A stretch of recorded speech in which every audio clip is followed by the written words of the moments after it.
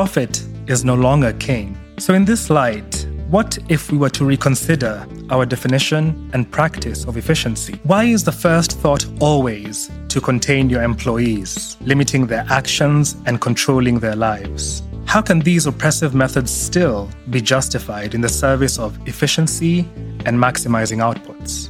We know that these methods do not work in the short and long term.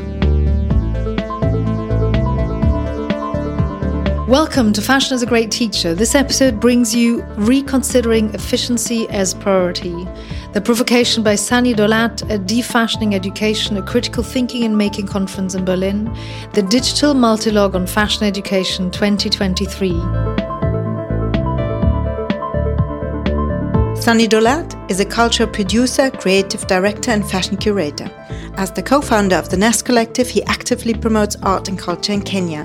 He challenges social and political issues and is particularly concerned in his work with Africa's place in global and cultural debates and dialogues. Join us for a provocation that exposes the cracks in efficiency and the clash between tradition and modernization. Sunny Dolat navigates the African fashion landscape, where artisans hold sway and designers forge personal connections with their craft, and sparks a vital conversation on fashion, culture, and the timeless significance of treasured creations. I always love starting my presentations with a little story. It's a rather odd habit I picked up in high school, but I find it always provides a gentle but always necessary transition into what we'll be discussing. So allow me to start with a little story. A couple of years ago, I traveled to Addis Ababa for a scoping visit. There'd been a lot of talk about Ethiopia turning into the next manufacturing destination of the world, with China looking to start outsourcing some of their manufacturing work to Addis, but also for China, a sort of broader move to rebrand what Made in China means. From a state perspective, the government was making all the right moves to position Ethiopia as a next manufacturing hub, offering various incentives to foreign manufacturers to set up in Ethiopia. And it was certainly working. Fast fashion giant H&M had set up an office by then, and this was back in 2016. PVH had also started doing some of their manufacturing in Ethiopia. So I was really curious to see and understand some of these strategies and progress points. So over the period of a week, we visited a couple of factories producing leather goods, and garments. And it was really encouraging to see some key lessons from other manufacturing regions being implemented. For instance, we saw this one factory that was recycling all of its wastewater, every single drop, which is very encouraging. I also have to say that I saw some of the most beautiful and stunning leather I've ever seen. It was supple and buttery and treated using some really, really incredible techniques. But one conversation during one particular visit stuck with me. We visited this one factory, great premises, well lit, well laid out, great air circulation, great workflow, really relaxed environment. Overall, it was a really impressive operation. But they were only operating at about half of their capacity. Most of the stations were vacant. So I asked the manager about this, and they explained that it was planting season. And during this season, many of the workers simply just didn't show up because there were also farmers with their own land. And so they'd travel up country every time the relevant seasons came to prepare their land. Some of them would return after, but others wouldn't. So naturally, this posed a challenge for the factory, as every factory aspires to operate at maximum capacity for efficiency. They mentioned that one solution they were considering was on-site accommodations for the staff to deter from this biannual exodus. So essentially, an on-premises hostel. That statement concerned me deeply for obvious reasons, because this scenario has played out before in many factories, and the endings have not always been great. And I couldn't help but ask myself, why is the first thought always to contain your employees, limiting their actions and controlling their lives? How can these oppressive methods still be justified in the service of efficiency and maximizing outputs? We know that these methods do not work in the short and long term. Beyond the overt moral bankruptcy, Even consumers are increasingly rising up against and boycotting clothes that were made by suffering workers and forced labor. But more and more, it's becoming evident that sacrificing people to get profit is why so much is falling apart. The business world is slowly, eventually, getting the message. We're seeing much more investment in keeping businesses alive as opposed to mindless expansion. The methods people are leaning towards are people-led, people-centered, and people-first. Profit is no longer king. It does not sit alone on a throne. It instead has joined a committee of other values and sits at the table with them. So in this light, what if we were to reconsider our definition and practice of efficiency? What if, for instance, instead of resisting the cultural practices that sector workers ascribe to, we actually embraced them? What if this factory devised a way to adapt their production schedules to allow workers time off during planting and harvesting seasons?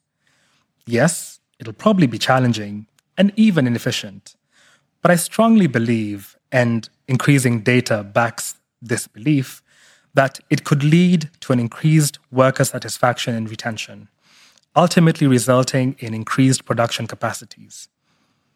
If trained and experienced workers who loved their work and were motivated to stay were kept instead of lost every planting season, what new heights could this factory scale? What would happen if we thought about efficiency a little differently? Yes, we must be extremely efficient in production processes and material consumption to stop unnecessary waste during this part of the cycle as regards product. But what if with people, we started to prioritize things like, dare I say, happiness or joy? But I don't think capitalism likes or is interested in the idea of happiness, particularly that of employees. So maybe a term better understood within a capitalistic framework is job satisfaction. Across Africa, we find ourselves at a fascinating juncture where multi-generational artisanal traditions that are centuries old coexist with, or even overlap, the hungry and futuristic ambitions of industrialization.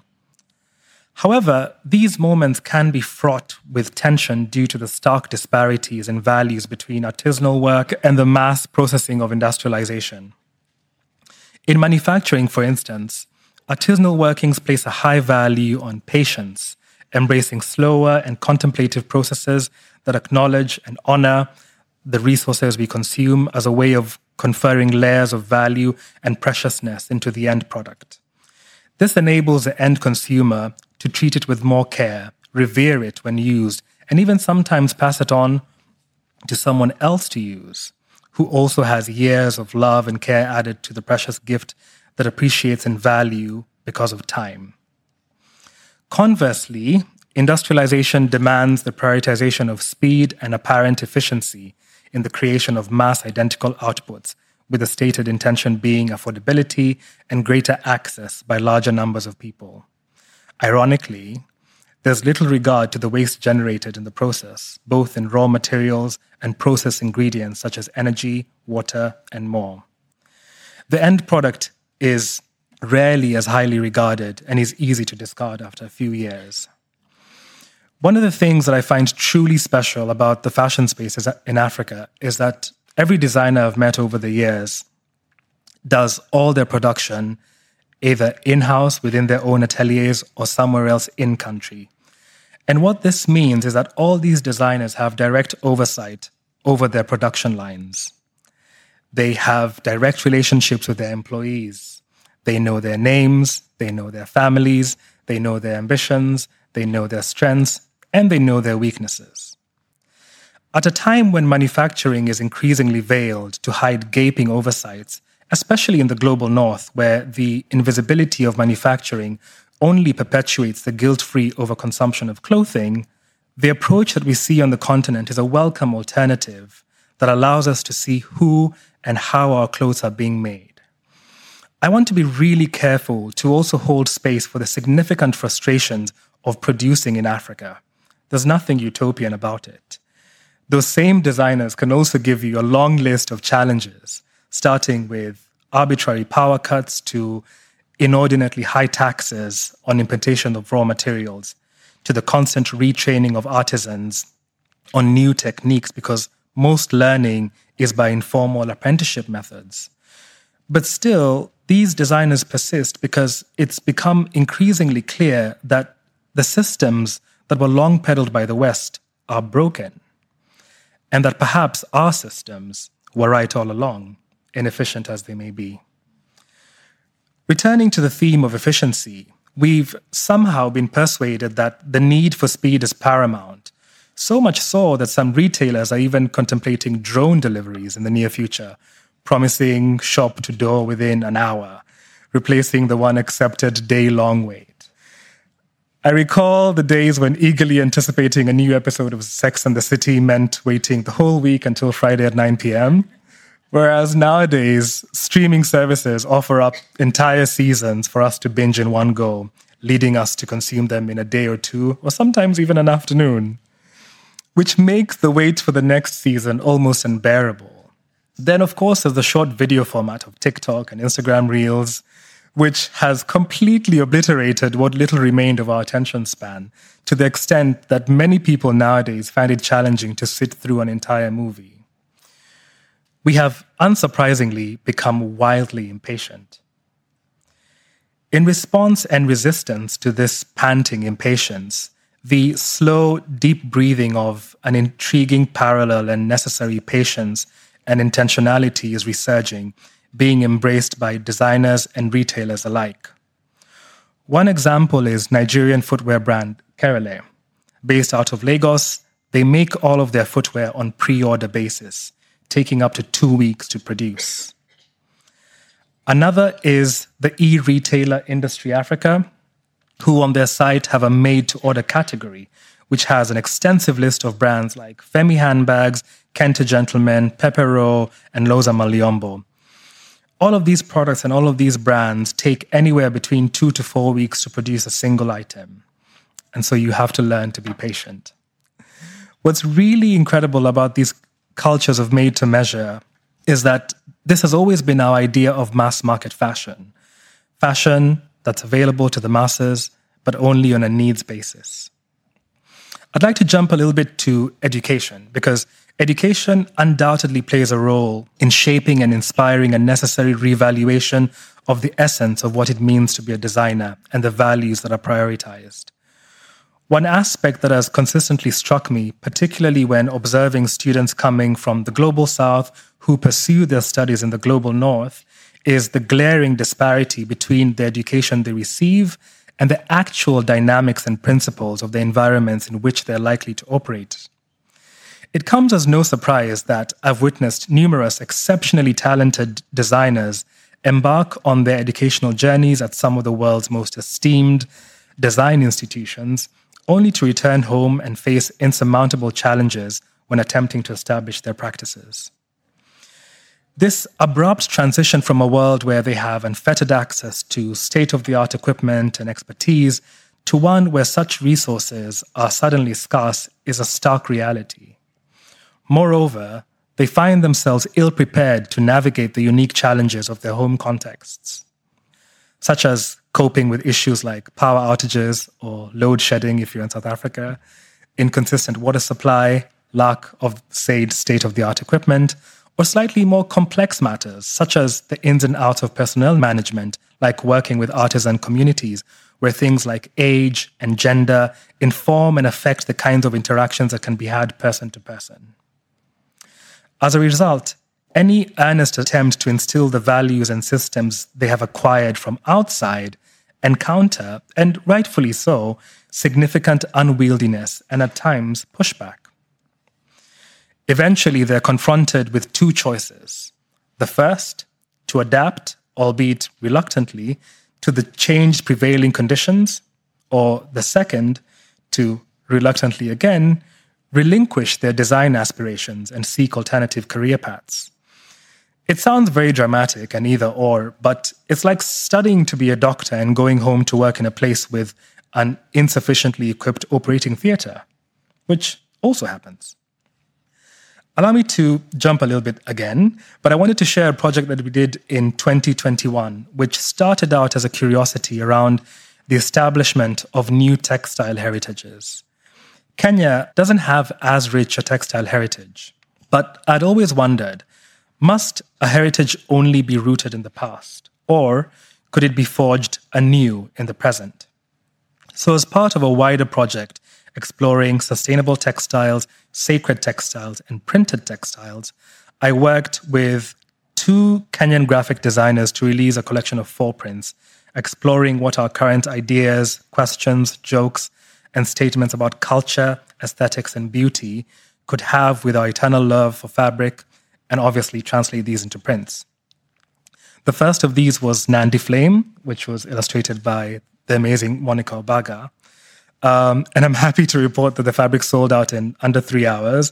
I think it's fair to call that a success and say that the questions we were asking were deeply resonant. However, the real success for me of that exploration was far beyond just the sales. It was important to me that the end product from our side was just a printed cloth, with no additions or further making, and for a few reasons. One was so that the product could be easily accessible to a wide demographic of people, but second, which is the most important one, was to facilitate a return to the age-old crafting tradition that has thrived on the continent for decades across generations. The incredible art of co-creation between maker and wearer, nowadays commonly known as made-to-measure or bespoke. It's the infinite possibility that comes with receiving new yards of fabric to remake in your own image into something that is uniquely yours. And the creations were quite something. One of my favorite creations was Mutamana, which is a traditional dress from Burundi made from the Nandi Flame fabric. I don't think I quite ever expected that this contemporary cloth that we had developed would be used to make indigenous dress. But what I was truly unprepared for with this whole exploration was meeting people 2 years later who would tell me that they still hadn't gotten anything made because they were still in search for the perfect design for the fabric that they had. I realized that in those moments, we had somehow, almost accidentally, created something that people treasured so deeply and wanted to be intentional about. I'm still very curious about the things that we treasure, especially in this day and age where everything feels so disposable. So I'm quite keen to expand this work to really understand why people responded to it the way that they did. I have a couple of my own theories, which I'm currently testing, so I'll report back when that's concluded. But I think ultimately that this is where we have to return to as an industry, to the slow, allegedly inefficient creation of things that people treasure. This slowness serves as a necessary reminder that these products and materials they're made of take time to grow, to be harvested, to be dyed, to be cut, to be sewn, to be packaged, and to be shipped. In a larger sense, the reintroduction of time as an invisible constituent part or key ingredient in the manufacture of fashion echoes the rallying cry in the face of massive global change and social, environmental, and cultural upheaval that we cannot afford to be reckless with our own resources anymore, or even with ourselves. Both the human and animal and plant and fungi and all beings on our planet, as we become more painfully aware that these resources we have access to are finite. Thanks.